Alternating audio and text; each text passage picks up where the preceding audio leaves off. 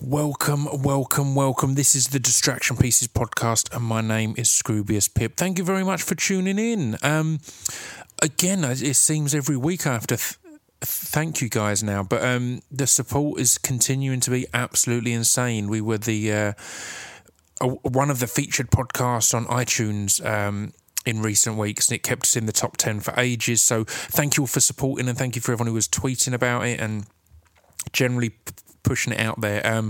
This week's is a real special episode, number 33, with the wonderful Howard Marks. But before that, I need to get a plug for my label, Speech Development Records. Please check us out. If you go to speechdevelopmentrecords.com, we've got a web store with all sorts of stuff. There's also, if you go to scroobiuspip.co.uk, I've got my blog there and everything, and we've just announced the upcoming release of the new B. Dolan album. Now, I mention this now because this week's episode is with Howard Marks and B. Dolan, and we mentioned briefly a Freeway Ricky Ross, who's got a big old story, including the fact that a rapper called Rick Ross stole his name, essentially, and identity, and B. Dolan did a track about that. So I recommend, even if you don't go to speechdevelopmentrecords.com, which you should do, because you can pre-order his upcoming album Kill the Wolf out on July 10th. You can order it on CD, coloured vinyl, and get T-shirts and all sorts. So do that. But even if you don't do that, I recommend you go on YouTube and look up B. Dolan, The Devil Is Alive, which is about Freeway Ricky Ross, the struggles he went through, and the fact that there's a guy pretending to be an international drug dealer as a rapper when he's not really that guy. So check that out. And there's tons of other stuff at Speech Development Records. We've got CDs, T-shirts, albums. We've got mugs. We've got barbecue aprons. We've got barbecue aprons there now. It's insanity. In fact, we've also got a new Scroobius Pip T-shirt. If you're a Scroobius Pip fan, again, people often ask me how they can support the podcast because it's free. Obviously, one way to do that would be to buy some merch. So there's a new Scroobius Pip T-shirt made by Mr. Heggie, who a lot of you are fans of. I'm going to have Heggie on the podcast at some point, actually, because he's an amazing artist. But anyway, that's enough rambling. On to the real ramble. This was a huge pleasure and honour to get to sit down with Mr. Howard Marks. As you'll hear from the interview, he's got some very serious health issues at the moment. So it was hugely kind of him to allow me the time to come in and talk to him. And yeah, I got to talk to a legend of the world cannabis scene, essentially. Also, again, I explain in there why. He's also, I find him just an inspirational person in general, because it's bizarre. He's a guy that is famous for being a criminal, essentially, yet his crime is something that, it's simply a disagreement with the laws. It's not something that many people at all these days would see as morally wrong or wrong in any way. So it was simply, he believes that the adults choosing to consume weed, a plant that's grown naturally, he believes that adults choosing to consume that is okay. He doesn't agree with the fact it's illegal, and therefore everything he did with his import and, it's a hell of a story. If you don't already know it, you're in for a real treat. If you do, we get a lot of great insights and stories here and there. But everything he did, lived within that. He didn't do anything morally, or, he never used violence. He never did, he never trafficked hard drugs. It was always cannabis. And, it's I just find it fascinating that he is technically and legally a criminal. He's done time, he's gone to prison, but it's for something that he didn't. It's more a disagreement of opinions rather than, wow, a look at this evil person. Anyway, I'm rambling now. This is episode number 33. Check it out. I'll be back at the end to tell you who we've got next week and to give you a little bit more information and more insights and all of that kind of thing. So for now, this is Distraction Pieces Podcast, episode number 33, with Howard Marks.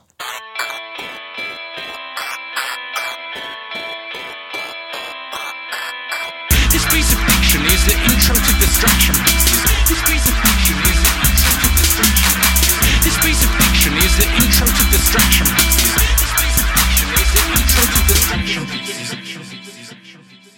Right, I'm joined today by Mr. Howard Marks. How are you? I'm very well, Pip. You? I'm good. It's lovely to be here, and I hugely appreciate you letting me into your abode to ramble on and distract you. It's all right. I can only apologise for the abode. It's lovely. It's a perfect. It's kind of a haven, sort of. Yeah. It really is. It really is. And I've come in and placed all my unnecessary amounts of wires all over the place to make a right mess. I want to just get in straight away to just ask how you are. Obviously, you know, I was really appreciative of you letting us in, particularly as you'd announced recently. Obviously, you're battling a colon cancer and have had successful chemo. Yes, yeah. How are you? How is Howard Marks? On sort of straight medical terms, I was diagnosed, I think, last August. Yeah. As having primary cancer in the bowels, yeah, which has spread to the lungs wow. and liver. So it's about as bad as you can get. Really. Yeah, I mean, indeed. It's you know, bowel cancer at its most advanced. I've probably had it for about 5 years or something like that. Oh wow, that's crazy to know. Because again, you think of particularly bowel and colon to be quite, I don't know, quick at attacking everything. So it's crazy to realise you've had it that long, I guess. Yeah, and of course that rules out any operation or even any radiotherapy because it's too scattered everywhere. Yeah, of course. There'd be nothing left to think. Just tuck it away. Yeah, they can't just take it out and leave. No. So chemotherapy is the only sort of rational way, and the heavier the chemotherapy you can stand, the better. Yeah. And everyone reacts to chemotherapy differently. Many people would prefer to have the cancer, because the adverse effects are so of course. bad. I'm lucky as fuck, in that I can handle it. You can handle it well. Yeah, really. You know, it's not that. I mean, it's a bit like normal life in that, you know, I sort of take a strong drug for a while. I mean, it's a bit like taking ketamine on a roller coaster. It's the only way I can describe it. Yeah.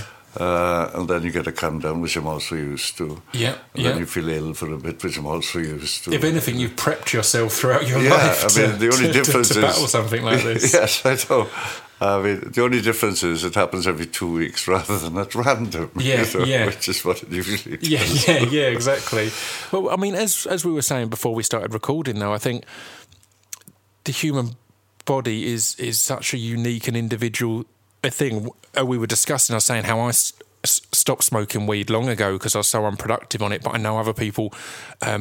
B. Dolan can only write or writes his best when he's on weed. And my mate Chris, that I used to have a T-shirt label with, could design far better if he was high. It's the variation of reaction, I guess. Yes, and there are some people who behave like complete assholes when they don't do it. Yeah, completely. I mean, everyone is so different, and the difference is really. I mean, for example, I'm allowed alcohol and tobacco. Yeah. You know, officially allowed alcohol and tobacco, in order that they can compare it, my condition, with everyone else that they're doing it. Oh, wow. Because most people my age who get cancer are on alcohol and tobacco. So you've got to fit into that category for any meaningful comparison to be That's made. amazing that it's the doctor is saying, don't really stop don't anything. Worry about the you're booze. doing it all fine, just stick at what you're doing. Also, I loved when I obviously... sad to read the article when you it was announced, but I loved your statement of, because obviously you've obviously campaigned for a long time for the legalisation of cannabis, and they kind of said, well, you know, do you feel stronger now that for medicinal purposes it should be legalised? And you quite rightly pointed out is you didn't particularly want to have to wait until you had cancer to be allowed to get stoned. So medical or otherwise, it's something that you've obviously campaigned for years for. Yes, for legalisation. I mean, the campaigning has been largely on the recreational level, you know. I mean, obviously, it's... I'm aware of the sacrifices society are making to maintain its legality, you know, such as the use, you know, peaceful use of hemp in some ways, or non-recreational use of hemp, And this medicinal thing, I mean, it's just another sacrifice we make for God knows why. Of course. It's fascinating. Do you feel we're coming closer in this country? Because it's fascinating how in America it was, gradually medicinal, and then it's generally just anyone can get, or in a lot of states, anyone can get a pass or a license, and yes, it's still against federal over. law. You see, it's bizarre, isn't it? That it's as all money is state federal law, money, it's allowed, but not. Yeah, they can walk in any time and take the lot. Also, if you register as a marijuana user, addict, or whatever, in any of the states that have okayed it so far, then you lose all federal benefits. Oh, really? Yeah, like federal housing. No, very few people are actually. I hate saying that, but very few people are. Yeah. And I mean, you don't even have the right to own a firearm. Not that most heads want to own a firearm, but I mean, you lose that right. Also, you can be sacked without any reason. No reason whatsoever, other than you're a registered marijuana addict. So again, it becomes almost a dummy legalisation, or it's a dummy legalisation, to kind of trick people into being relaxed about it as such. Yes, I mean they don't. I mean, for example, you can go to Las Vegas, which is one of the few places one's allowed to gamble, and make money and take it back home. That's okay. Yeah. Why you cannot sort of. I mean, it's just so inconsistent. But the state-federal dichotomy, has existed for a long time. And there's sort of several bodies of law about it. It's such a confusing mess, isn't it? Really, it's a mess. That essentially the states have chosen illegal choices. Federally, yet no one. Yeah, I don't know. No one's intervening at the moment, but it's bizarre that you can be at such a conflict within one country and within one legal system. Yes, well, I suppose they do it with the death penalty, don't they? Yeah. I mean, states sort of have total autonomy as to whether they sort of kill people or not. Yeah. There's that much looseness in the law, essentially, that you can turn around and go, well, it is legal here for these reasons. Yeah. It's bizarre. Well, you were. My favourite and much bandied about description of you, I think it was from the Daily Mail of all people, was as the most sophisticated drug baron of all time. How do you feel about that grand title? Well, I'd like to be promoted from drug baron to drug czar, of course. Yeah, I didn't think I could get promoted, but I tried. You can always push. It's always good to keep I've having those never ambitions. objected to being called a drug baron. Yeah. Never objected to it. The Daily Mail quotes have been not doctored, but certain things have been sort of like left out. I mean, the Daily Mail would actually say, despite looking a bit like Mick Jagger, and despite sort of sounding a bit like Richard Burton, the man is a cunt, basically. So we missed out the man is a cunt bit, and just sort of looks like a rolling stone, and put it at the back of the book, I mean, just take the nice quotes. Yeah, and dots between. They would do exactly the same, so it's only fair. Oh, yes, no, it's not something that keeps me awake at night. No. Yeah, no, definitely. So I mean, one of the things I've seen over, I think the late 90s was the first time I saw you live at telling stories and speaking. And one of the things that struck me there, and we'll get on to all of this, is that, again, the complete change of the perception that was originally put out of who criminals are and who drug barons and whatnot are. Yeah. Because you were, you're Oxford educated, you're an intelligent, seemingly kind and caring individual, from the stories that you'd tell and put across. You weren't some evil tattooed killer of a man. You were an intelligent person who decided that you didn't necessarily agree with the legal system on certain things and worked essentially outside it. Yes, yeah. I mean, yes, that's true, I guess. But I mean, quite a lot of us were in the same boat. I mean, it was very much a sort of peace and love and type organisation, if you can call it that. You can't really. Just loosely knit disorganisation. Yeah. I like that. So how was it? Let's go right back to how was your kind of growing up in Wales, and then what were your passions and motivations at that point?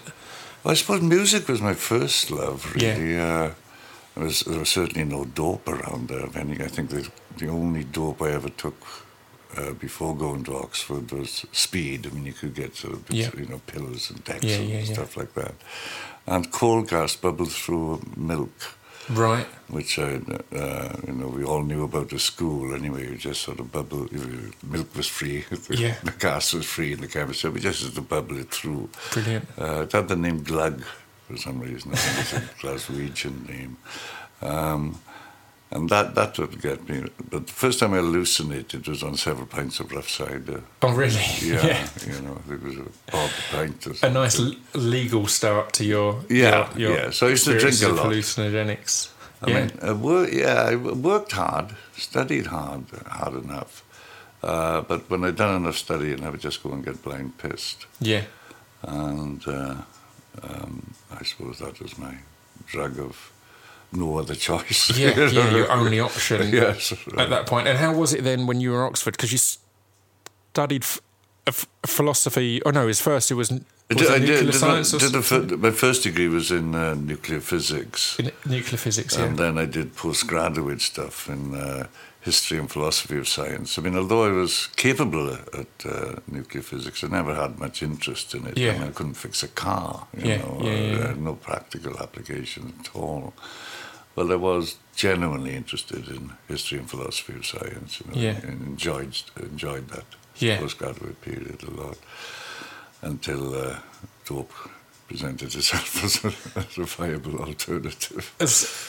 So how do you see what was the kind of path it took you on as the alternative of dope over nuclear physics and dope over enjoying getting stoned mainly, just enjoying the effect, and not really thinking about the money, but soon realizing that if I got a bit, everyone starts. I suppose you get a bit some for your friends as well, and it can be a fascinatingly easy thing. Particularly, I mean, I went to university in Wolverhampton, and I had the simple realisation that where I was from in Essex, at that point I could buy, if I bought enough, I could buy pills for £1 each. Yes, yeah. In Wolverhampton, they'd sell for £7 or £8 each at the time. So that simple thing there is going, wow, you can see how people can stumble into that, because I'm struggling to buy my lunch, yet if I bought 100 of them in a weekend, I could turn that into £700-800. Oh, so sure, yeah. I can imagine that can easily, as soon as you do that, to help out some friends, to band together and so on. Yes, and although we did have grants in those days, it wasn't very much. Sure. It definitely required supplementing in some sort of way. And of course, socially, it was very advantageous. Because everyone would want you at their parties because they know you'd have some dope on you, basically. Of course. And also just being a working class kid, to have more money than the other fuckers was good. Particularly in Oxford, a working class kid coming down from Wales, to then have. Yeah, to be the one with the money in your pocket, that must have been, again. Oh, I loved it, yeah. And I was stoned all the time. Just absolutely all the time. I'm very happy all the time. Yeah. So that's, again, at that point, a nice and a natural state. So how did that kind of transition into...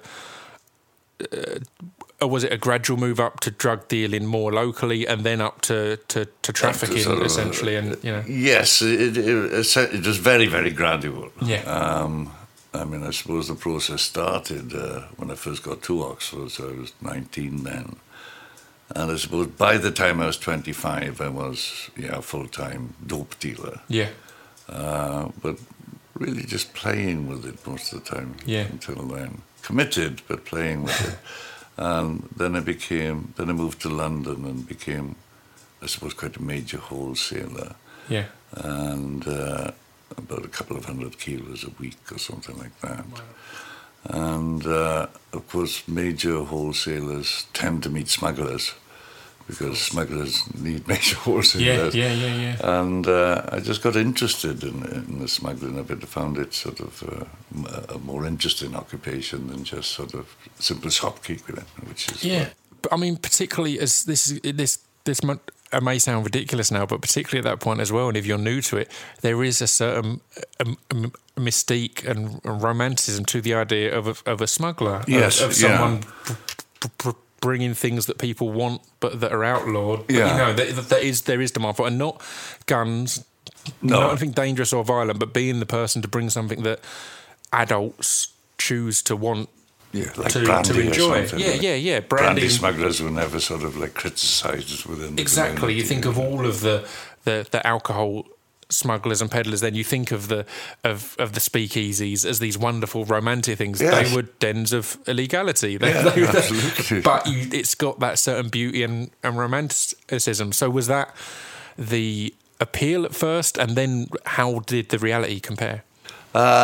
It wasn't the appeal at first, but it allowed the appeal to flourish. Yeah. It didn't make you have that instant stop of, right, hang on, this is getting this is too against far, the this law. is illegal. Yeah. I mean, I think sort of some laws are wrong. I just don't agree with them, and I have no problem breaking those laws. At all. Absolutely no problem at all. It's fascinating. Again, we were discussing this beforehand, and I'm not going to say which family member in case they're not happy to, but it's fascinating. I went to Amsterdam with a family member who had never done any drugs at all because they're illegal. Hadn't done that. But a drink and but would drink, drink and smoke, but had never had any illegal drugs as such. Then caffeine, alcohol, tobacco, but because they're sanctioned. And then when we were in Amsterdam, because it was legal, they took some drugs after all this time in their life, and it occurred to me how strange that is, that you're not in any way morally or personally against something. It's purely that someone tells you it's not okay. Yes. And example we use, if I went to a country that murder was suddenly legal, I wouldn't have the urge to murder someone. I hope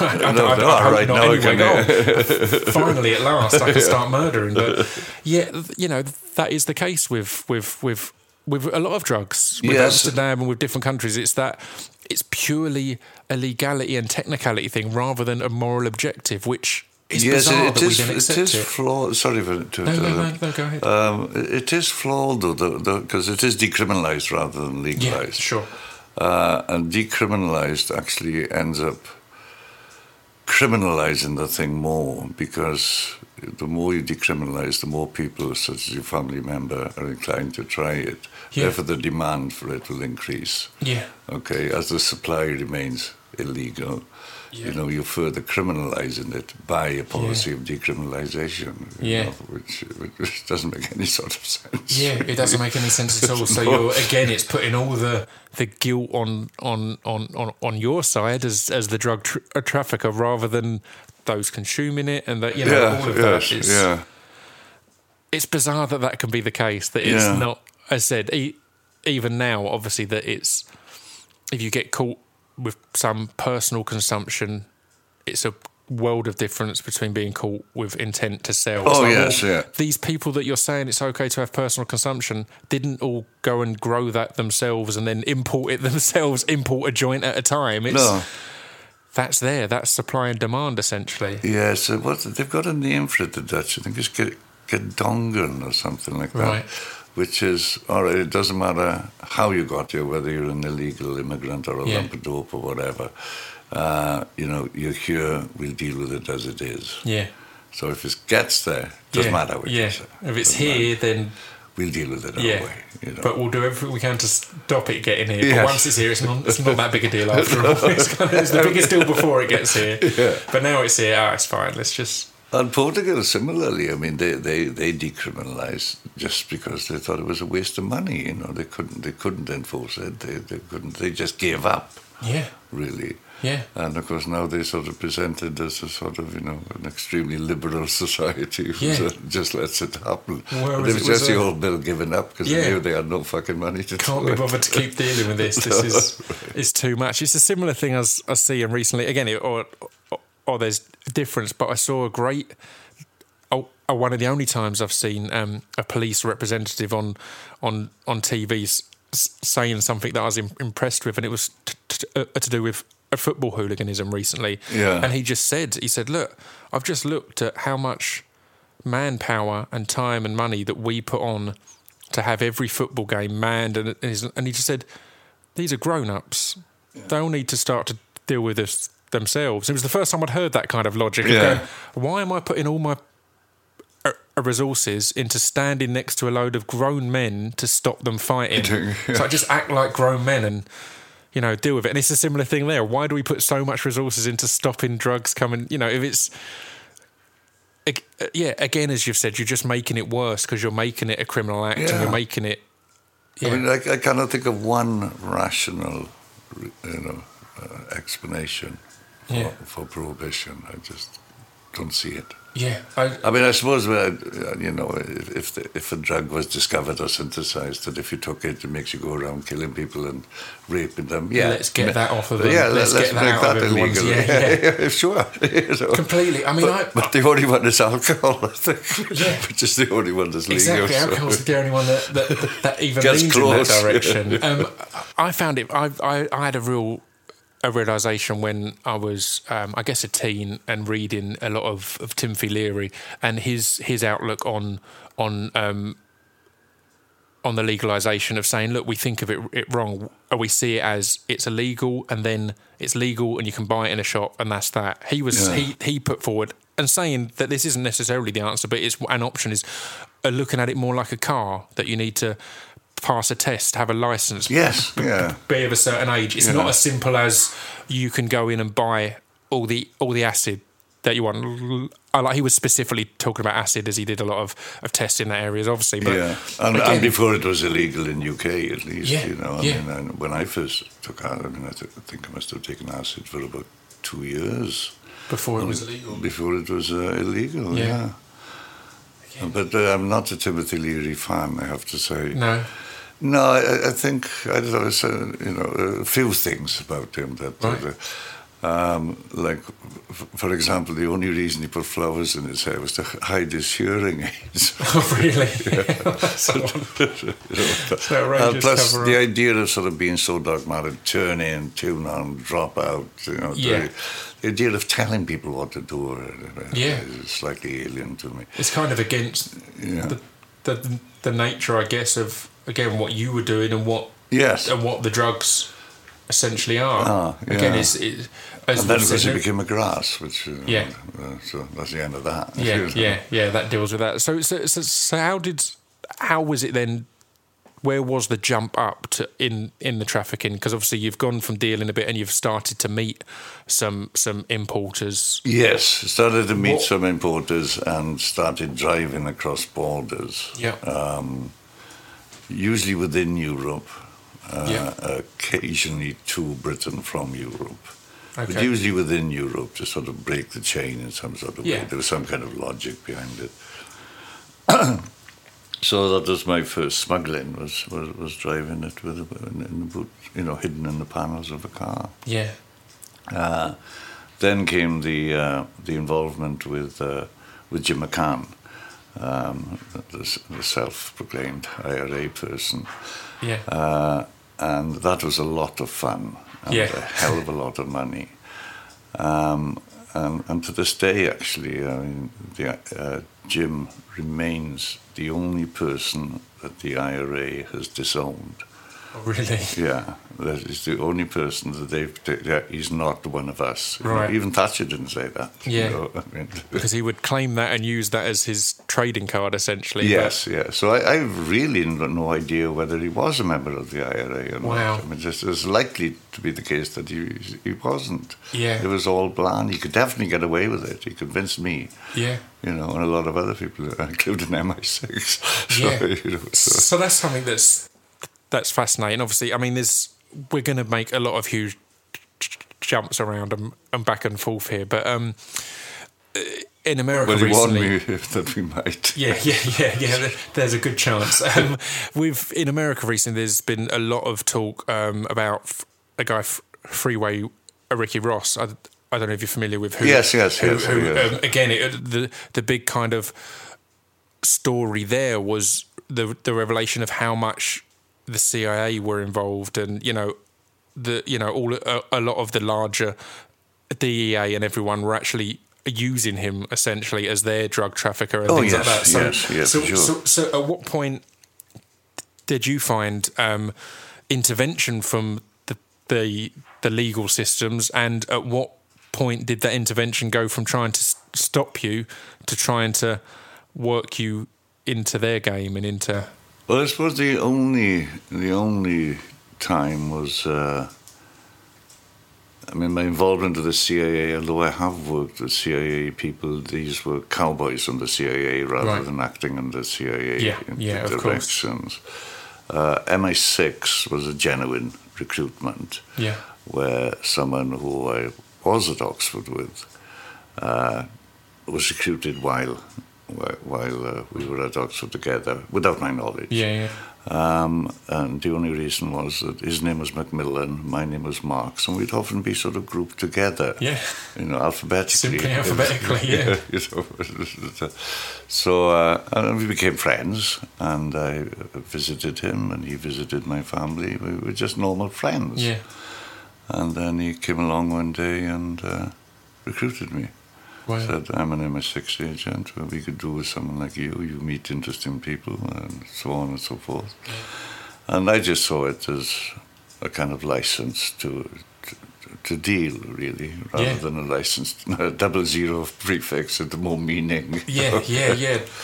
And definitely. But they quickly realised their mistake and sacked me about 9 months after. Oh, really? Yeah, but I pretended that they never really sack you, but actually they did. Yeah. That's fascinating, though, that it kind of essentially, I don't know, the game being played between each sides there, of them thinking, oh, we're going to get this person on board and have... essentially you're going, right, I've now got a get out of jail free card, essentially, a literal get out of literal jail free card which was used precisely for that purpose. Yeah. So did you get it in those 9 months? Did you take advantage of that? Or did you get the chance to take advantage of it? I probably didn't even get the chance. Yeah. And I didn't get caught. Yeah, that's the key part. Which was important, as a get out of jail card being used. But I did things like provided them with safe houses, safe addresses for letter drops and stuff like that. And then one day I was shown a picture of Jim. I said, you see in this man, we know he's an IRA guy, we know he's an IRA smuggler. Would you help us find him? So I vaguely see what I can do, sort of thing. Yeah. And immediately told Jim, look, they're on you, kid. Right, get out of here. Yeah, watch it. What the fuck you mean? It's wonderful that they effectively became an informant to the drug industry rather than recruiting an informant. They effectively gave you tip-offs when they were after someone. Which is, that's wonderful. So how did it go from, again, I'd imagine the actual logistics of smuggling through Europe, as said, in car panels and things like that, is a world of difference to when you're smuggling shipments of up to 30 tons from Palestine and Thailand to America and Canada and things like that. Yeah. How, again, how even logistically, let alone mentally and socially, how did that adjustment How does that adjustment start to take how place? did that work? I mean, again, sort of, probably more gradually than I remember. Yeah. But the big leap, as I said, was, okay, from Oxford to 100 kilos wholesaling in London. Then it was to do with hundreds of kilos across borders in cars. And then it suddenly went up to thousands of kilos. Yeah. That was the big difference. And it was the Irish scam that achieved that. And eventually that went to tens of thousands. Tons and tons and tons and tons. Because of the success of the Irish thing. Yeah. So how did the Irish thing come about, and how did it go? How were you in touch with the supposed IRA? In touch with the supposed IRA guy. At the time, it was very different from what it went through after. But at the time, there was, I suppose, every person with a left-wing agenda had sympathy with the Catholic minority in Northern Ireland. That was part, Wilson sent in the army, Harold Wilson, to protect the Catholics, same side as the IRA. There was a lot more sympathy with them, particularly amongst left-wing thinking people. Yeah, of course. Than there was after they started killing kids and things like that. When they became terrorists, as we now know the term to mean. Which obviously, who the hell is in favour of that? Sort of killing and risking innocent people is definitely not high on the list of my kind of... No, completely, but it is something that's hugely forgotten, that was the end result rather than the start. That was how they... Again, you think of the IRA as terrorists, doing horrific things, but... the Taliban put a stop to them, mind you. I mean, they were silenced, I suppose, by even greater terrorists. Yeah, exactly. Stuart Lee, who we've had on the podcast, has got a great bit where he just starts talking about, I miss the old terrorists. The IRA would ring ahead if they were going to, come down and do something. Whereas the Taliban now just, turn up out the blue. But yeah, so there was a sympathy at that point and a unity of more left-minded people, and that kind of, I guess, opened up the import and export channels. Was that due to gun running and whatnot at that time, or no? Was it separate I was thinking mainly why I, sort of welcomed meeting an IRA guy. There was absolutely nothing in me that I could. In fact, in those days, the Free Welsh Army was a bigger thorn in the establishment, and we used to laugh at the IRA. Sorry, I shouldn't have said we, but it was the Free Welsh Army that was sort of blowing up things and stuff like that. I mean, sort of killing people and blowing up reservoirs and everything. The IRA were almost a joke. It was wrong what had been done to them, but they weren't a sort of terrorists. They weren't seen as the big thing that they... No, not in the late 60s anyway. Yeah. 68, 69, it would have been a sort of Welsh kind of independence. Much more so than the of course. Irish.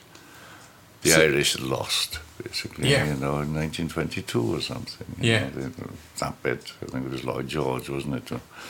Carved the border, so that there would always be a Protestant majority. And then it's the gradual reaction and continuing reaction to bubbling over of that. So, life-wise, how was it, the change from, again, because I remember it was either in Mr. Nice or at one of your talks here in the stat that it said that at one point in the late 80s, I think it was, it said that you had some involvement with 10% of the world's cannabis. So again, the mere thought there of 1 in 10 joints being smoked in the world at some way passed through the hands in some way. Yes, I mean that is an exaggeration. Not that I wasn't trying to be. I was trying to be the biggest. I was definitely not short of motivation.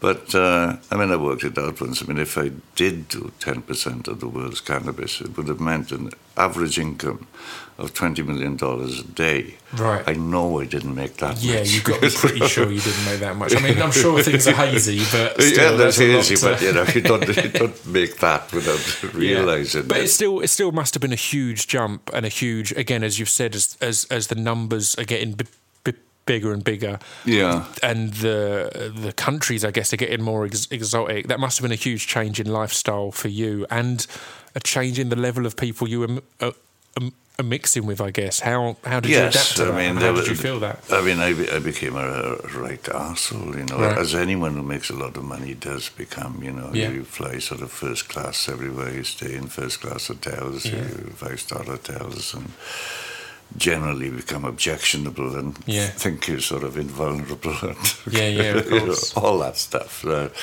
So I became a right prick really for a while, you know, as a result of being rich. But it seems to happen to everyone. I've forgotten what the fuck I was talking about. It's all good. Did you feel at any point any greater... or basically, did the money outweigh any fear of the ever greater level of risk? And I'd imagine the more dangerous people that you were starting to deal with and be around and yes, I mean, for example, I suppose dealing with the Gambino family in New York, but that was simply because they ran Queens and the Kennedy Airport is in Queens, so. Like the people who could do things at Kennedy Airport were the mob. And they weren't doing much more than just stealing videos that came from Japan or something like that. You know, they weren't really using the facilities that cleverly. And because I had some sort of reputation certainly in the underground of being able to send things to airports. They asked if I would, and I'd always been fascinated with the mafia, and I loved the opportunity of being able to work with them. You know, I mean, people often ask, well, don't they kill you? And I say, well, no, of course they don't. You know, they structure the deals that you cannot rip them off. You know, they don't invest a penny. Okay, they just say, can you send us out some credit? No. Oh, well, we're not interested. Can you send us some credit? Yes. And then they keep a quarter of it. While you sell the other 75%. And then of the money that you've sold, the 75%, you pay them for their quarter. And they can't lose. They structure the deal so that they can't lose. Again, it's way cleverer than you'd imagine. The perception would be, as you said, that killing, torture of when. But again, the best prevention of being screwed over is not allowing that to be the case. They can't be ripped off, you know, which they did. And yes, of course, I realised they were violent men, but I'd see, you know, I don't see hitmen as any worse than people who were in the army. I mean, you know, I'm not violent. And I never use anyone, you know, say, go on, you kill him, or anything like that. You know, I won't. But, you know, I don't feel I can judge that those people are morally wrong. It's just not for me. Exactly. It's killing or acting in that particular way under a different rule than other people who are heroes for doing so, even in unjust wars and in inappropriate situations. So, I can understand that as a perfectly... Again, do you feel any level of your philosophy studies helped equip you to be more open and adapting to this kind of thing? Because that is completely illogical and philosophical in many ways approach to the perception of working with the mafia or anything like that. But a lot of people wouldn't have that. A lot of people would think, as you said, aren't they dangerous? Aren't they scary? Whereas, as you said, I thought what was beautiful in the word in there was you were delighted at the idea and the opportunity to work with people you've heard of in that way. It's the mob. This is exciting. I've read about idolised and there are loads of books about them and everything. But you know, whether any of this can be blamed on my philosophical training, I've never thought so until now, actually.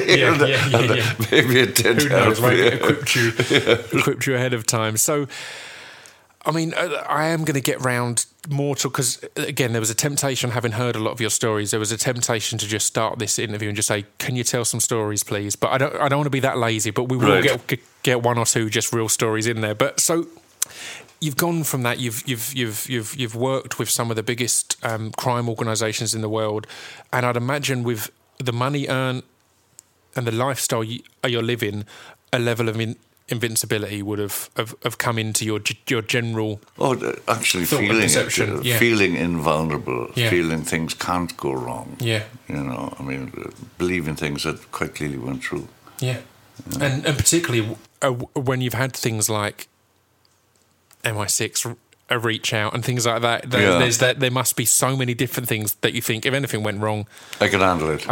Yeah, no, I did make that mistake. So how was it when it did go wrong and when you were arrested, and how did that all happen? What was the kind of the play out of events? Well, I was arrested on 3 major occasions.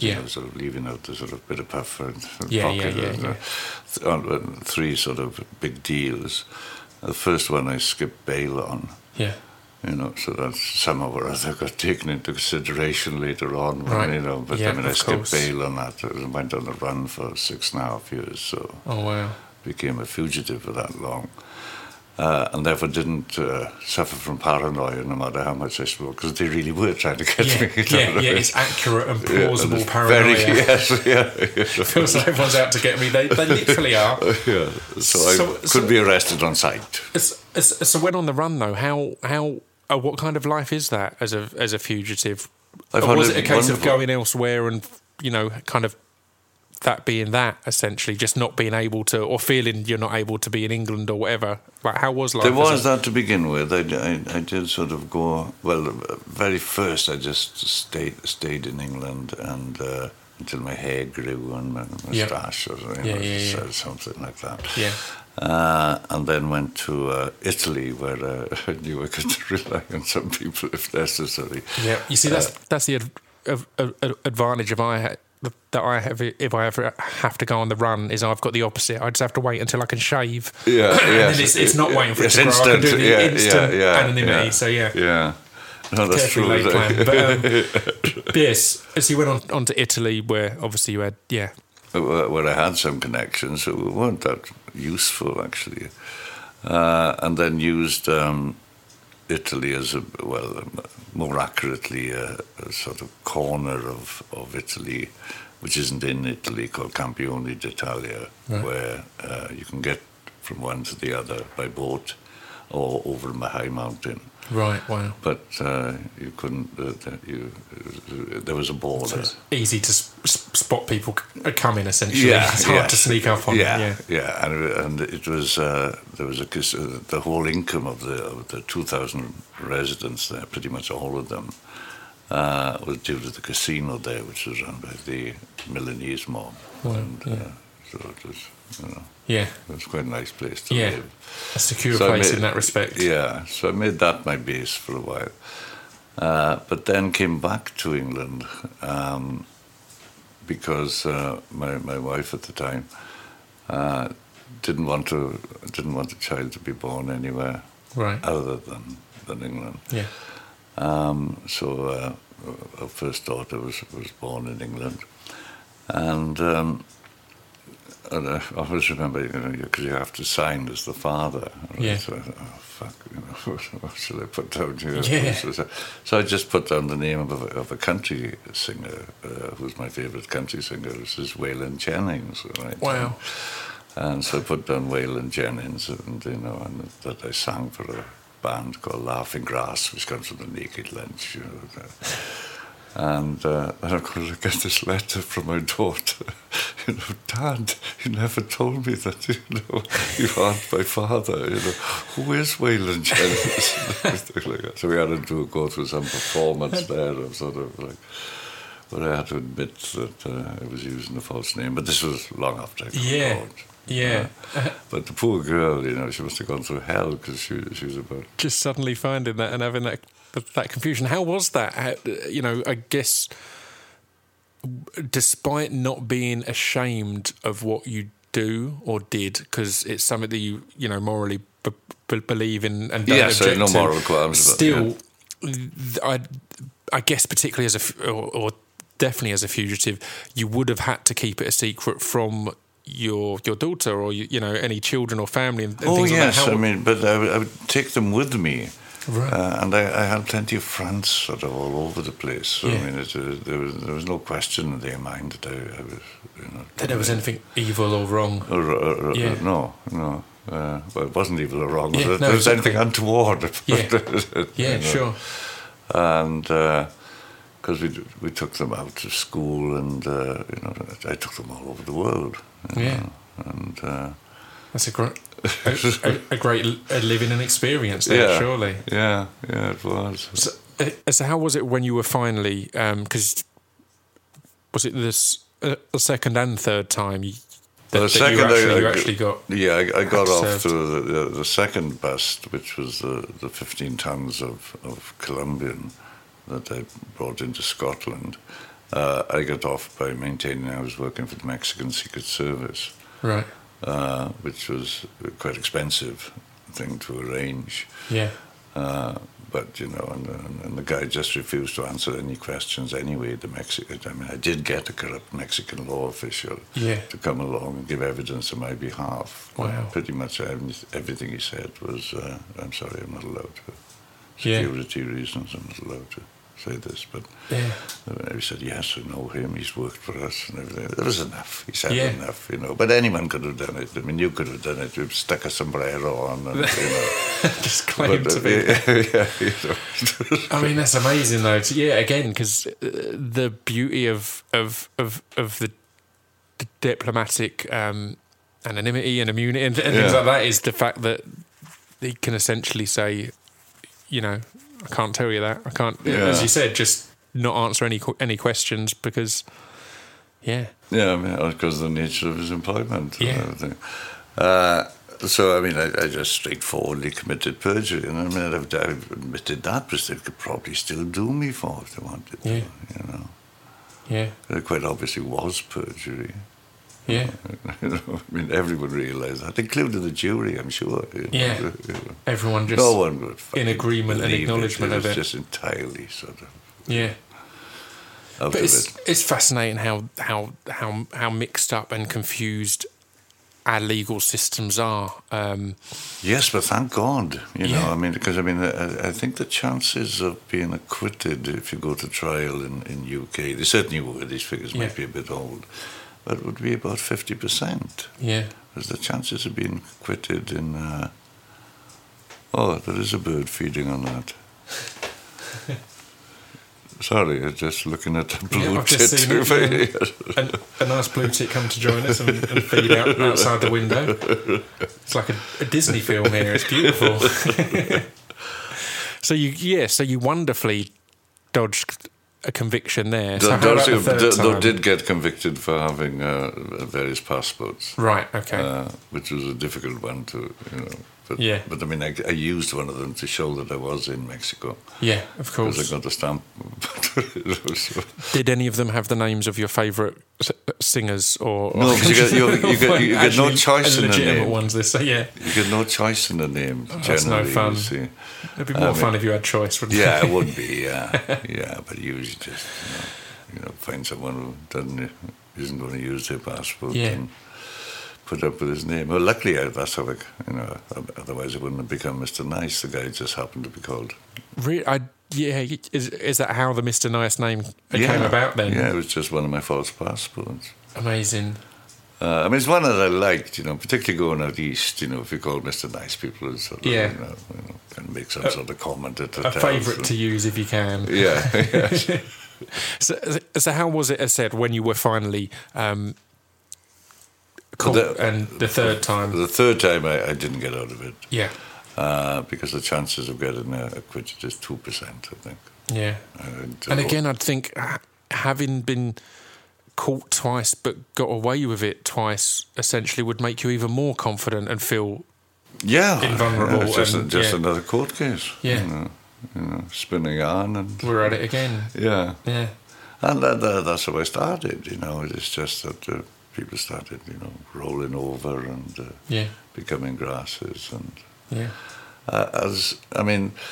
there are types of grass in which are okay. I mean, like if you and I decided to do something, and we decided beforehand, right, well, I'm going to say everything what you did, and you're going to say everything that I did. Right. Okay? Because they know what we did. Yeah.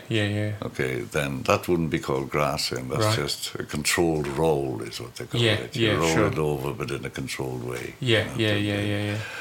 So you pre-arranged in advance how you're going to...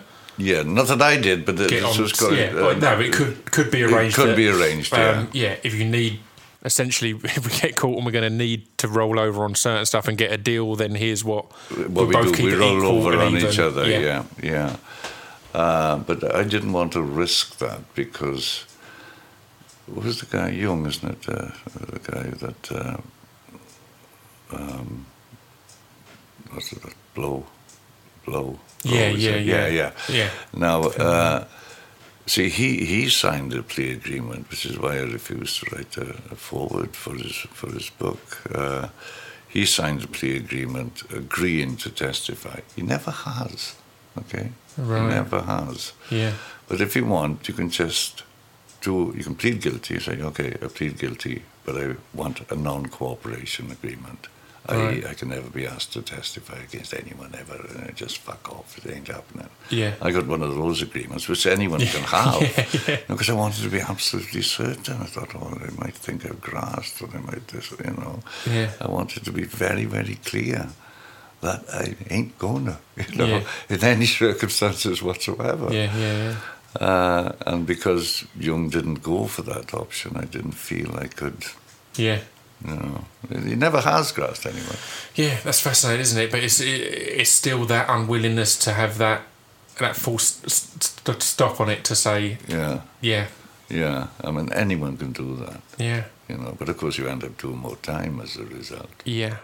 So how was going from travelling the world first class to doing time? And I'd imagine the level that you were at, a lot of high security and so on and so forth. No, a lot of it was very unpleasant. I mean, particularly what's known as diesel therapy, where you just stay one night in the county jail, then you move on to somewhere else. Oh, wow.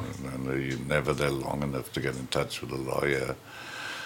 Right. Your parents, nobody, So it's just moving you from one place onto the next place. And in very, very uncomfortable sort of... Yeah. I mean, I was what's known as black boxed, which means that apart from handcuffs and shackles, you have a box like that that's chained to your waist. Yeah. I mean, you can't piss. Right. You can't piss. You have to piss in your trousers. Damn. It's that's horrendous. It's horrific. Yeah. I mean, so... And then some prisons would compete well with Club Med, particularly if you're a grass, And they stick you in one of those too. How'd you get here? Then when you go, So I had 2 years of that. Yeah. Including going to Atlanta prison, which was like mind-blowing place. Right. Because you actually go into it on a train. Oh, wow. I mean, it's not the train that stops at regular station. It's not next stop Atlanta else as well. Yeah. There's not people on there getting their groceries and going on. No. Sort of. We don't get off here. It's a prison. Yeah. But, and of course they airlift you from prisons. Yeah. I mean, because they confiscated enough aeroplanes from Colombians to have their own air force. Yeah.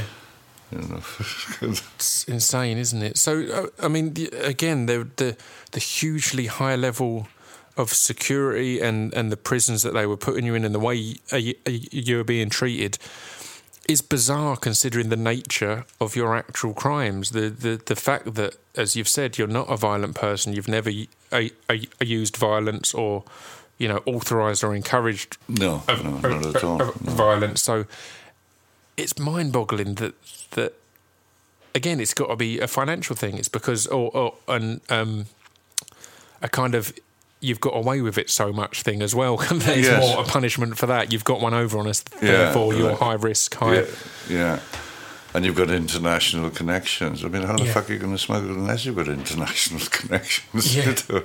Yeah, I mean, exactly. That's the they very nature of phrase smuggling. it so you know, Yeah. handy word. So again, it's some plays there. The fact that you've got international connections mean that so much of it had to be solitary, and so much of it Yeah. had to be, as said, black boxed and you know, place to Yes. place because you're at risk of getting some way getting out and so on and so. And That's so right. forth. I mean, they would look ridiculous if I'd escaped. Right? Yeah. But I mean, although people have escaped from some of the prisons, people have escaped from Atlanta, Yeah. from Terre Haute, where I ended up. No one's ever escaped from that. No. And people have tried, but you know, Yeah. they've been either killed or caught. in the Wow. act. What is it? This is going to seem like a bizarre question, but what is it about that one that makes it so impenetrable as such? It's the only federal prison with a death row. Wow. You know, it's where all federal executions take Yeah. place. There haven't been many. Yeah. I mean, most people don't get federally executed, but I think the first one to be so there for a long time was the Oklahoma bomber. Yeah. Do you Yeah, remember of course, that one? Yeah. He was federally executed there. So there was always, you know, the awareness that this was an execution place Yeah. too. you know. Yeah. Which adds a certain vibe, you know. Yeah. And there would be the dead man walking things. you Yeah, know, and yeah, I'm sure. It's also, it strikes me as bizarre that most of these prisons, you must have been on the shortest sentence, essentially. Like, what was your original sentence, and how much Well, did I you end pleaded up guilty serving? to a maximum of 40 years. So the judge was restricted to that amount. That's what the feds gave me, or the DEA gave me for pleading guilty. All right, you know, you're pleading guilty. We won't ask for more than 40 years. Yeah, So, I mean, until then, I thought it'd be life. You Yeah. know? So, I mean, it was like moving in the right direction yeah, already. that's a good step. And as a result of what he'd heard, it wasn't a trial, it was just a plea, but there was a lot that could be said for me, mitigation. I used, you know, every way I could Yeah, to look like an academic who'd somehow gone crazily astray. And so he knocked it down from 40 years, the judge, which was, you know, he could have given nothing. Yeah, You know, yeah. He could have said, you know, go scot-free. yeah, But he gave me 25 years. right. But also couched in that deal was that it was a parolable offence. Even at 40 years, I would be eligible for parole after serving a third of that time. Right. Now, parole doesn't just depend on good behaviour. I mean, that's the threshold you have to cross to sort of get anywhere close to be considered Yeah, for of parole. course. I mean, far bigger a factor would be the public perception of the crime at the time. Right. And drugs wasn't, the public's favourite Yeah. kind of thing. It wasn't a poor guy, you know, he's just a dope dealer. You know, Yeah, he's a yeah, of dirty, course. filthy fucking scum of a dope smuggler and got to stay there forever. Yeah. So I didn't expect to get parole, but Yeah. there was always that possibility. And there are far more avenues of appellant relief, you know. I mean, the what is it? The Sixth Amendment, isn't it? Yeah. The right to courts, you know. Yeah. The right. So every prison has a good law library, Right. for example, because of that. And there are far more avenues of appeal. It isn't just what you've got over here, you know, just appeal against either sentence Yeah. or conviction.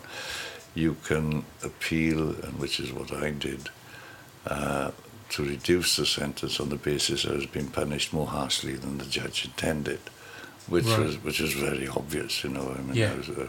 the judge decided I should go to one of the universities in Carolina somewhere, north or south, I can't remember, which specialises in academics. Yeah, yeah. Where I could continue some of my studies. Yeah. And they didn't do that. No, the fact is they've then gone the complete opposite in, as said, the moving you every night and going into the more... I mean, high it's security. very easy to establish, and Yeah.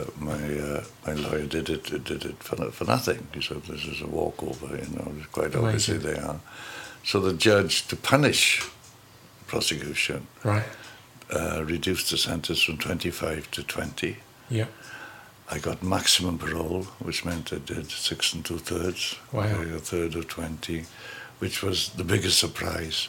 But Again, to go from expecting life to then down to 40 to 20, that's down to a crazy 25, difference. down to 20, and being eligible for parole. Yeah. I still don't know for sure why I was granted parole. I think the message the judge was given was, I think the prosecution were overstepping the mark. Yeah. So that would have been a factor. Yeah, sure. But I mean, the DEA definitely weren't expecting. I mean, when the DEA agent discovered I had parole, he sort of just got in his motorbike and just drove down to where the deportation centre was. Oh, really? You can't let this guy go, stuff like that. Damn. I didn't know this, but he since says so. So I was very, very lucky to get parole. Yeah. And unusually so. So what was your thought process when coming out? Because again, it was you had this life of a lot of money, of travelling the world, but you've then had to pay for that and to suffer for that. I didn't see it like much of a payment. You see, No. by the time it came out, I thought I'd got away with Again, it pretty if you well. were expecting, 6 3/4 years sounds like a long time, but when you're expecting it to be 40 or life, then that's like, wow. Nothing. It's nothing at all. And what I expected to happen is that I would be arrested either in Britain or Spain. Mm. Yeah. That's because there were certainly crimes that had come to their attention as a result of my period of incarceration. So I expected to be pulled for something in Britain because there's no statute of limitation. Right. Spain, they couldn't really arrest me because if I had committed any arrestable offence, they wouldn't have been able to extradite me. They'd have had to deal with me in Spain first. Right, yeah. So I had to go to Spain, and I knew I'd be all right in Spain. Yeah. But I was terrified of going to England. Yeah. Thinking I once I stepped foot down, they could have asked for my extradition from Spain. Yeah. I thought the Brits would go for me. But they didn't, because there's a kind of unwritten, or certainly sort of unofficial attitude that authorities have that if someone has come out of prison and seems to have gone straight, it's writing about my crimes had to be termed as such. Because it wasn't another career. I was a writer suddenly. Then we won't bother with them. Right? Otherwise, because he's been rehabilitated. Again, particularly, as said, particularly when you're dealing with crimes that can be validly argued as they shouldn't necessarily be crimes. Particularly when it's not that you've committed violence or gross acts. You've taken stuff from here to over there. Yeah. If you don't list what that stuff is, then that's a ridiculous thing. It's like, so you moved something from this part of the table to that part of the table, and that's the big crime. So I guess seeing that you suddenly had a hell of a career and fame for doing this, that again, it makes sense that they're not. It would be petty or I don't know, odd of them to go right. It would be against sort of unofficial policy to do that, and again, kind of against we put so much on the fact that the point of incarceration isn't punishment, it's rehabilitation. Incarceration is the punishment. Yeah, it is. We push that so much of it's meant to be rehabilitation. That's why anyone has an end date on their incarceration. If they thought we put you here and then when we let you out you're going to kill people again, then they wouldn't let people out. Like this a system wouldn't work. The point is meant to be to turn people around. So again, if there's a clear illustration that this person has found another path and somehow or other rehabilitated. Yeah. Not that I felt kind of any rehabilitative process going on. But, no, I'm sure. How was it to suddenly be able... Again, I'd imagine your life outside of the circles you were in had to, by its very nature, be very private and secret. How was it to switch to it all being... You were writing about it you were touring and talking about it, all of a sudden you've gone from all these secrets and stories and never to be told, essentially, to how many can I remember? Even like how many can I list here? Yeah. How was that? Well, it was, it was wonderful. Yeah. Obviously, it was wonderful. I don't think I slept for about 3 or 4 days after I got out. Yeah. Just to be with my children again. Yeah, of course. Being able to smoke dope again, because I gave it up in prison. And so I went just to get brownie points, and everything, because that would knock time off. Yeah. And said, I'm very, very afraid that as soon as I come out of prison, I might start back on the evil weed, I said, we've got a 12 steps program for this and everything. So I got a few brownie points for that. Brilliant, yeah.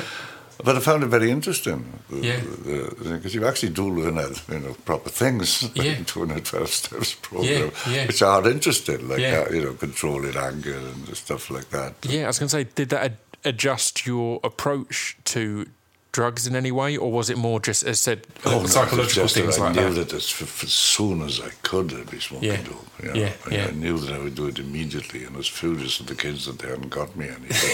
They went out and got some shite Moroccan stuff from somewhere, so it was just terrible, but I'll be able to rectify that fairly soon. That's perfect. So when did you decide to start touring and telling stories? Well, it wasn't really my decision. I mean, there's a kind of, it's not a contractual obligation, but there's a kind of expectation, at least, that an author will help promote and publicise the book that he's written, and which the publishers are paid for. And the publishers will certainly ask. So, were you approached to write the book initially, or like, how did that even come about? And when did you write it? Was it after you got out? Oh, yes, after I got out. I didn't write anything when I was inside. Yeah. I was approached by a variety of publishers. Variety of publishers came out to see me in Mallorca, because I was still nervous about going back to England. A variety of literary agents came to see me, and I introduced the publisher I liked best to the literary agent I liked best, because I wanted the relationship with the publisher to be purely creative, and the literary agent to try and get as much money as possible. Of course. So they were the only two criteria that I could sort of be free to create with my editor, and that I get a load of money. Yeah. So and I did. It was $100,000. Which was you don't get advances like that these days. But they were fairly rare then. Yeah. And it was staggered into 3 payments. But, I didn't write a single word for weeks. Just pleased to have some money and just pleased to have a third of the advance. So I was thoroughly enjoying life, and then publicity became a kind of criterion of success. I mean, the more people who wrote about my book, the more it would sell, etc., etc. Yeah, of course. So I did book readings, but they were fairly sterile. I mean, the book reading is like some author going, now I'd like to read about the time when I was abused as a child. I would read starting at page 75, and they're usually so fucking sterile. Of course. And of course, no one writes a book thinking they're going to read it out loud in a bookshop. It's the last sort of thing that you think is going to happen. Someone might read it in Ibiza or somewhere on the transatlantic flight, or something like that. You don't expect, to have to recite your own words as a performance. And of course, it's not written like that. I mean, it just doesn't work. No. So I did the hardly rocket science kind of move of adjusting what I'd written to be read on the beach in Ibiza to reading in a bookshop. And do you know the company Avalon? Yeah. They came along to a reading once, and they approached me after and said, have you ever thought of turning this into a show? And I hadn't. I hadn't, but I could see the advantages, Oh, okay. And because I guess essentially when you're doing it to promote the book, rightfully so, it's promoting the Yes. book for sales. It's not a paid gig as such, or Right. not it's Sure, certainly not as sure. well paid a gig as it would be if it was a show. So That's right. yeah, Mind I found Avalon were making too much themselves, so I jacked them in the end. But I mean, they were the ones that come up with the idea. yeah,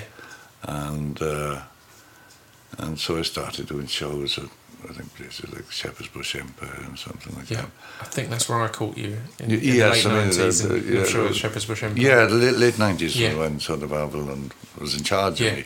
And of course, they're also in charge of some, pretty good comedians like Al Murray, Harry Hill is, I think. Harry Hill. Yeah, of course, yeah. I think he is as well. I mean, they've got sort of. They've good always had a comedians. huge hold on the stand-up scene. And that kind of thing. Big They stable have. And they got me 25 gigs at Edinburgh Festival, for example, Yeah. which is a great learning arena. Yeah. Because you don't know how many people. I mean, occasionally 5 would turn up, and occasionally it'd be sold out. And just there's amazing, isn't it, 2,000 that- acts to sort of compete against. Yeah. You But just amazing as well that it's generally, I'm sure it's the same, 25 shows all in the same place, Yeah. all with the same crew and everything else. Because I did Edinburgh one year and did a similar amount, and I just found it amazing for getting better at it essentially myself, because it's like, right, I'm just in the same place. Yeah. I'm learning that it's not no, rather than a absolutely. tour where it's a different venue every night, so it's hard to say. There, you're just right. This didn't quite work last night, so I'm going to adjust it slightly here. Yeah, you learn so much. Yeah. I mean, I think I learned so much of whatever stagecraft I might have, Yeah.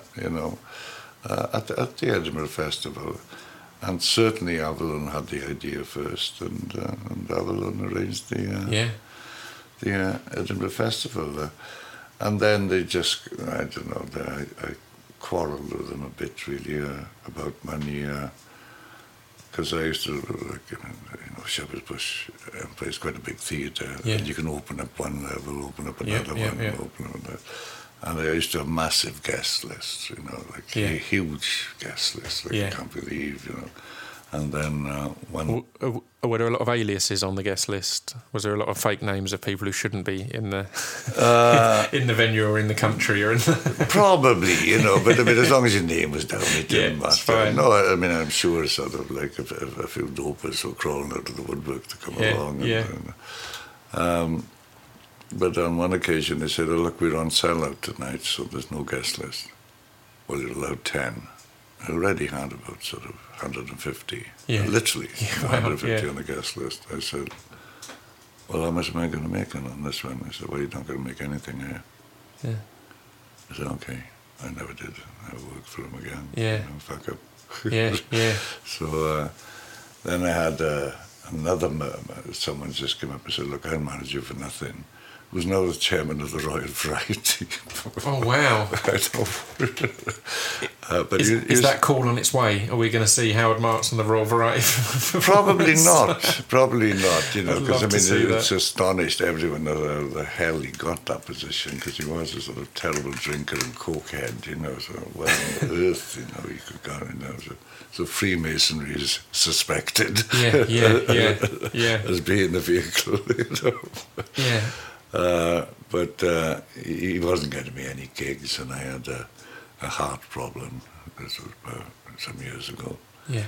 And so I stopped working, stopped employing him. I forget which way it works sometimes. Yeah, of course.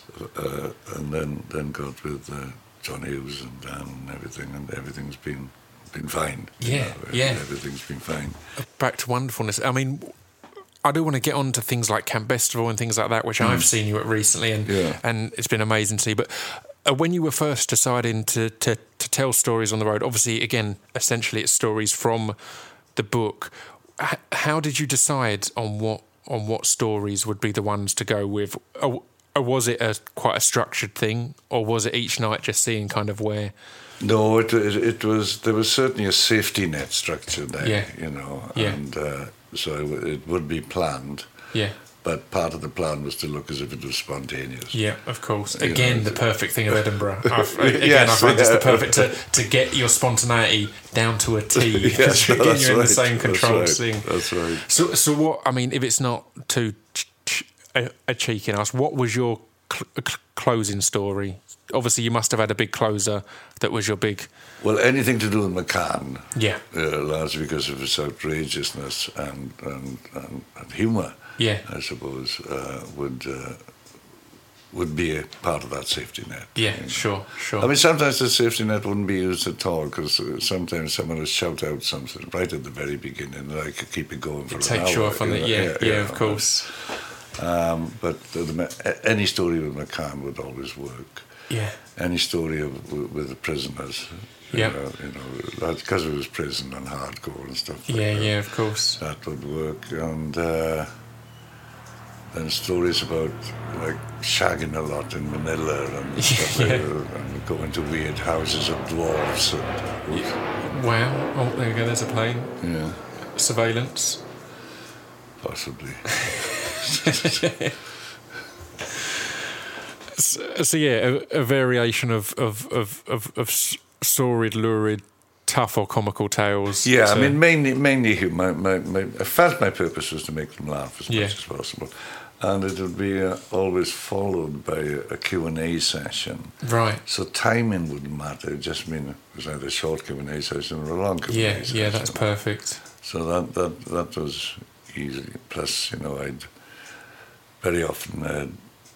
I started meeting DJs because we were often at the same venue. So often, we'd go to each other's shows. I'd be on a guest list of some famous DJ, and the famous DJ would be on my guest list. Yeah, perfect. And occasionally someone would offer to play tunes in the interval and everything like that. So, it sort of had a kind of vitality about it, which was unexpected. Flow to it. Yeah. Are there any of the more comical McCann stories that come to mind, or a short that we could hear? Is there anything that jumps out as a go-to? A tale to tell. It's one of those sort of mind go blank. I know, I've sprung this on you now. Well, you did warn me, in all fairness. Let's think of the funniest. Yes, I can. One has just come to mind. So Perfect, go ahead. Right? And this was not one that was said on stage, so you wouldn't have heard it before. Excellent. Right? Oh, lovely. But I think I might have written about it in Mr. Nice. I can't remember. But we were driving a hash lorry load of a van load, a big sort of like transit van load of hash, from one end of Ireland to the other, like from somewhere near the airport to somewhere near the ferry. Yeah. And during that, Jim was driving, and he was always, when he always drove faster than he'd ever done before. That was his nature. It would always be very, very fast. And driving suddenly over the brow of the hill, and there was a roadblock, and fuck. Nothing to do with that, just one of those random roadblocks that they sometimes have everywhere. So the guy was there, and so he sort of comes up, puts his hand up, Jim just carried on driving, and absolutely no notice at the time. You're looking at me, fucking hell, boom, like that. And he would have killed him, But obviously the guy jumped out of the way in time, okay? And Jim says, he's the luckiest fucking cop in Ireland tonight. That's a wonderful way of looking at it. Yeah. He managed to dodge that and get out of that. That particular bit of. And I said, but Jim, you could have killed him. No fucking way was he going to. He's like, well, I think his paddy's a fucking stupid or something. I love it. So this newfound kind of venue filling speaker, a persona, did, as you said, put you in with musicians and DJs and all sorts. So how was that? Performers, of course. Yeah, because when we started the conversation here, you'd said that growing up, your main passion was music. Yes, and, it was. And bands. So suddenly, how was that to now get that crossover and to be working with bands? I mean, obviously, the Super Furry Animals and things like that. There's been good stuff, but equally at Bestival with Rob the Bank and with people like that. How was? Well, I mean, I'm no creative. talent whatsoever. Right. You know, I mean, you know, I hasten to tell that to anyone who's interviewing me. I'm no creative. I can't help my voice, you know. It just sounds as if you smoked a lot, and people like the sound of the voice, you know. It works perfectly. But I've no sort of musical ability whatsoever. But I do think I've got very, very good taste. Right, yeah. You know, so I got on the celebrity DJ circuit for a while, which is dead easy. You know? You just play what you like. Just say, here's songs I like. Yeah, and you don't have to worry about mixing, because you can't mix, you know. The only thing I can mix is dubstep, because it's all 140 BPM. Yeah, you know? It's all the same tempo, so it's fine. If they need good mixing, okay. Perfect. So how have you found? So it was wonderful. It was you know, it was a wonderful opening out, and you know, there's a huge overlap of enjoying dope, you know, with the DJs. You know, You know, the DJs and the comedians all have dope. Instant and easy a connection there. I mean, speaking of your naturally enjoyable voice, I heard recently, I'm sure it was some poetry that was it with Kermit from Oh yes, with Kermit. Yes, I mean that's again. And how was that? I believe he had written and was just like, look. No, he's a very good beat poet. Can you recite this? Yeah, and it was done in one take, just one. That was it. Amazing. Yeah, it's perfect to get to go from growing up in Wales. I loving music. I mean, the whole journey is insane. To then being an international dope peddler, to then being an international author, speaker, tourer. Yeah, it's you know, I've been very, very blessed with life. You know. Yeah, amazing. Have you got any? Is there anything you ever think of that you wish you'd done differently, or you know, like any choices you made that you kind of think, well, maybe I should have gone a different route? Well, it's hard when you're okay. I mean, despite my sort of medical, it's very hard if you feel all right. Yeah, of course. At that moment, to regret whatever got you to that stage. You know, if you're happy and you've got any happy memories, you can't really fault the bad memories. No, it's like, well, it's got me the good ones. You know. Yeah. But I mean, yes, I have felt regret. You know, when I was in prison, I suppose I would have done almost anything to change. Yeah. You know, whatever got me there. Yeah. So I know what the feeling means, but I can't. I haven't had it since since about halfway through prison, I think. Yeah. That's great though. So I mean, we'll start to wrap things up. I've been looking at the time. We're well over an hour comfortably, which is always good fun. But so I mean, health aside, what are your plans at the moment? I mean, you're back to talking and telling stories. Get back on the road again. Is there any more writing you plan to do? Oh, yes. I mean, particularly about going through cancer, which is obviously, you know, has new thoughts occasionally. Yeah, of course. During it, and but I've not had a moment's depression. Yeah. Since the diagnosis, not one. You know. That's fascinating. I mean, a bit worried about how the kids would take it at first and things like that. But you know, I don't, and I still feel optimistic. You know, it's that same old thing of getting away with. Again, exactly that. It's true, but it'll take over at some point. It does hark back to that instantly. The fact that you got away with so much, and then, as said, you've been diagnosed with this, you know, it's a terminal disease. Terminal disease, yet you've reacted well to the chemo. You've not been, you know, again, a lot of people would rather anything than. Oh, yes, but that's chemo, just luck. Again, It's just luck, mind. You know, it's not as if I've earned it in any sort of way. Yeah. No, that's perfect. So I'm writing about that. I'm also writing. I've had a writing commission since. I actually got a commission just before I was diagnosed. Do you know Pike's Hotel in Ibiza? Yeah, I know. And you know, Ibiza Rocks. Of course. Where they have all the Ibiza Rocks. And Tony Pike, you know, the guy why he's called Pike's. Yeah. Has asked if I would write the story of Pike's Hotel. Oh wow! Which is, you know, like more like a coffee table book, though I hate that name. Yeah.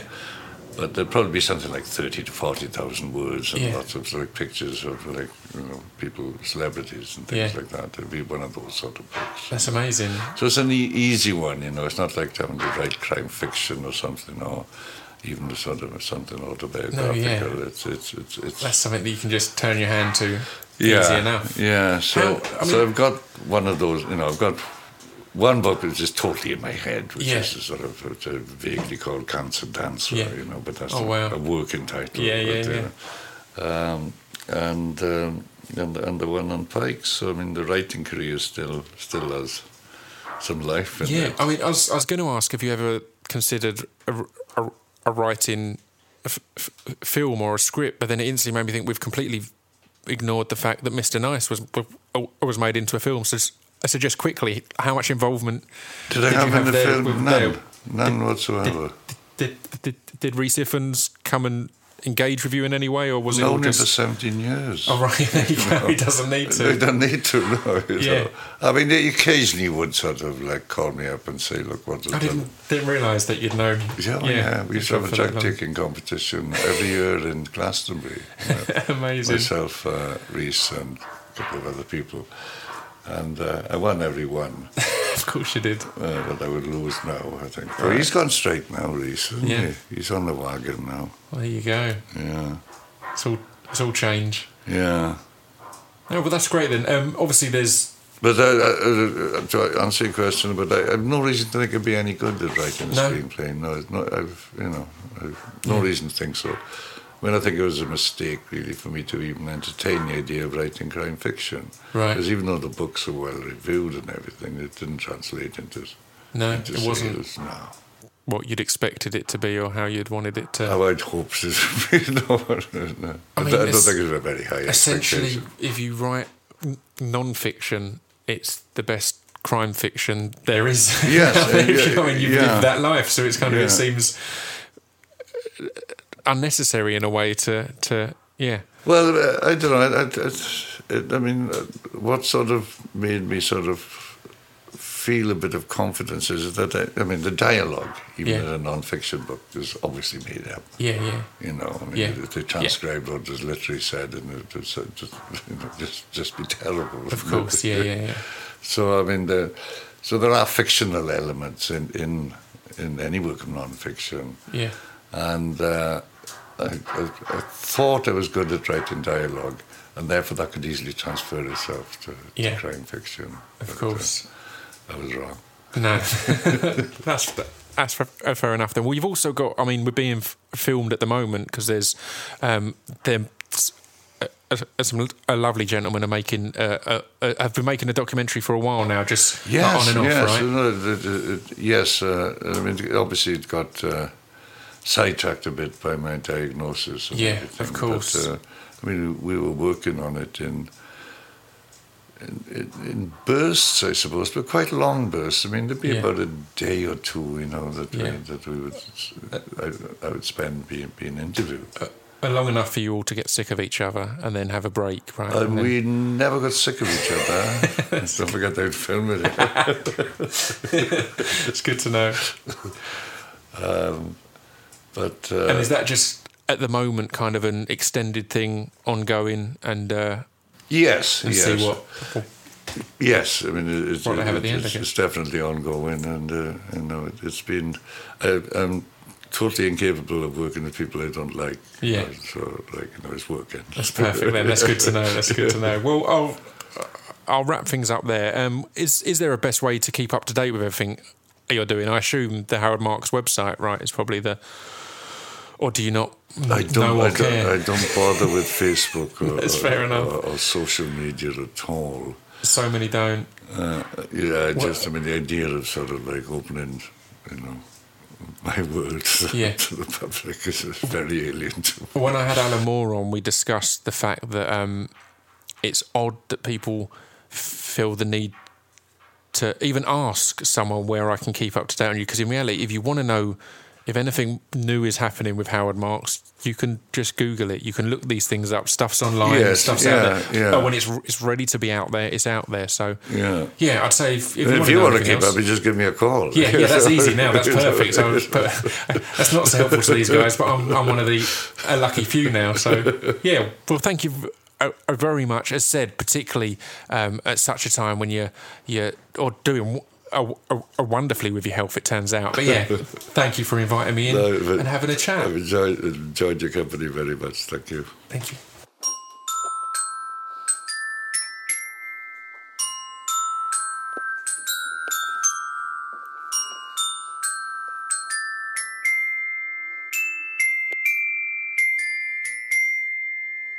You've been listening to Scroobius Pip's Discretion Pieces. There we go. That was episode number 33 with Mr. Howard Marks. What an amazing dude. I truly feel honoured to get to sit down with him. Inspirational in many ways. Again, a lot of you will be annoyed at the suggestion that an international criminal is inspirational, but that's a difference of opinion. Regardless of any of that, it's certainly inspirational. His attitude and approach to battling cancer and being ravaged by it, climbing everywhere, and him just him being in control of that and being at one and at peace with it. So what a guy. I recommend you check out his books if you haven't already. There's so many more amazing details to go into.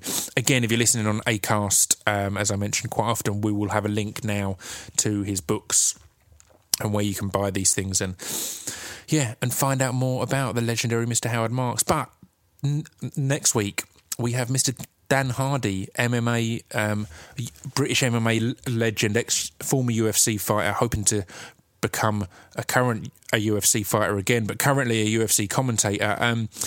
I've split this podcast into two because I am a massive MMA nerd and I know some of you aren't. So part one, the same as all of these podcasts, you don't need to know anything about these people. I think it's still a truly fascinating story. Dan's story is he went through a lot to become right at the top of the sport, and then his career was ended through again, we'll go into more detail in the podcast, but through a medical condition that hadn't actually caused him any issues or harm or trouble, but just because of it being identified, it meant he couldn't get cleared to fight, which is, again, it's a fascinating thing, particularly, you spent your whole life excelling at a physical activity, and then to have that taken away from you when your physicality actually hasn't changed. It turns out it's a condition he's had from birth, so he's had it the whole time he's been doing this. But yeah,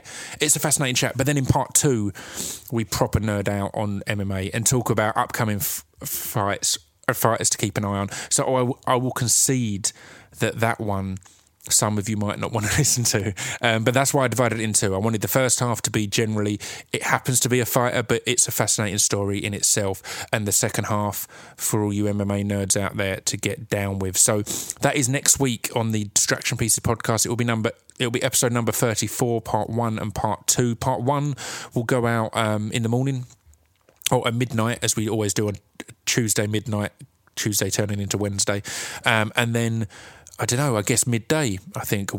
Part 2 will go up at midday. I've just decided that. So check that out. I'm on @ScroobiusPipio if you want to hit me up. If you'd like to request any guests, the best way to do that is to hit me up on Twitter or Instagram, but tag the people that you're requesting as well. That's how these things happen. That's what catches attention and starts these conversations. People forget that I do this on my own, and I'm a regular guy that lives in Essex, essentially. So if you say, I'd like this person, I'll go, cool, how do I contact? I've got no idea. I don't know that person. I don't know how to contact. So, if there's a way of contacting them that you're aware of, let's start this moving. Let's hook this up. Thank you for checking this out, and we will see you same time next week. Please subscribe and have automatic download would be great, because it really helps us with that chart position. And tell your friends what you have heard here. This is the Distraction Pieces podcast, and my name is Scroobius Pip.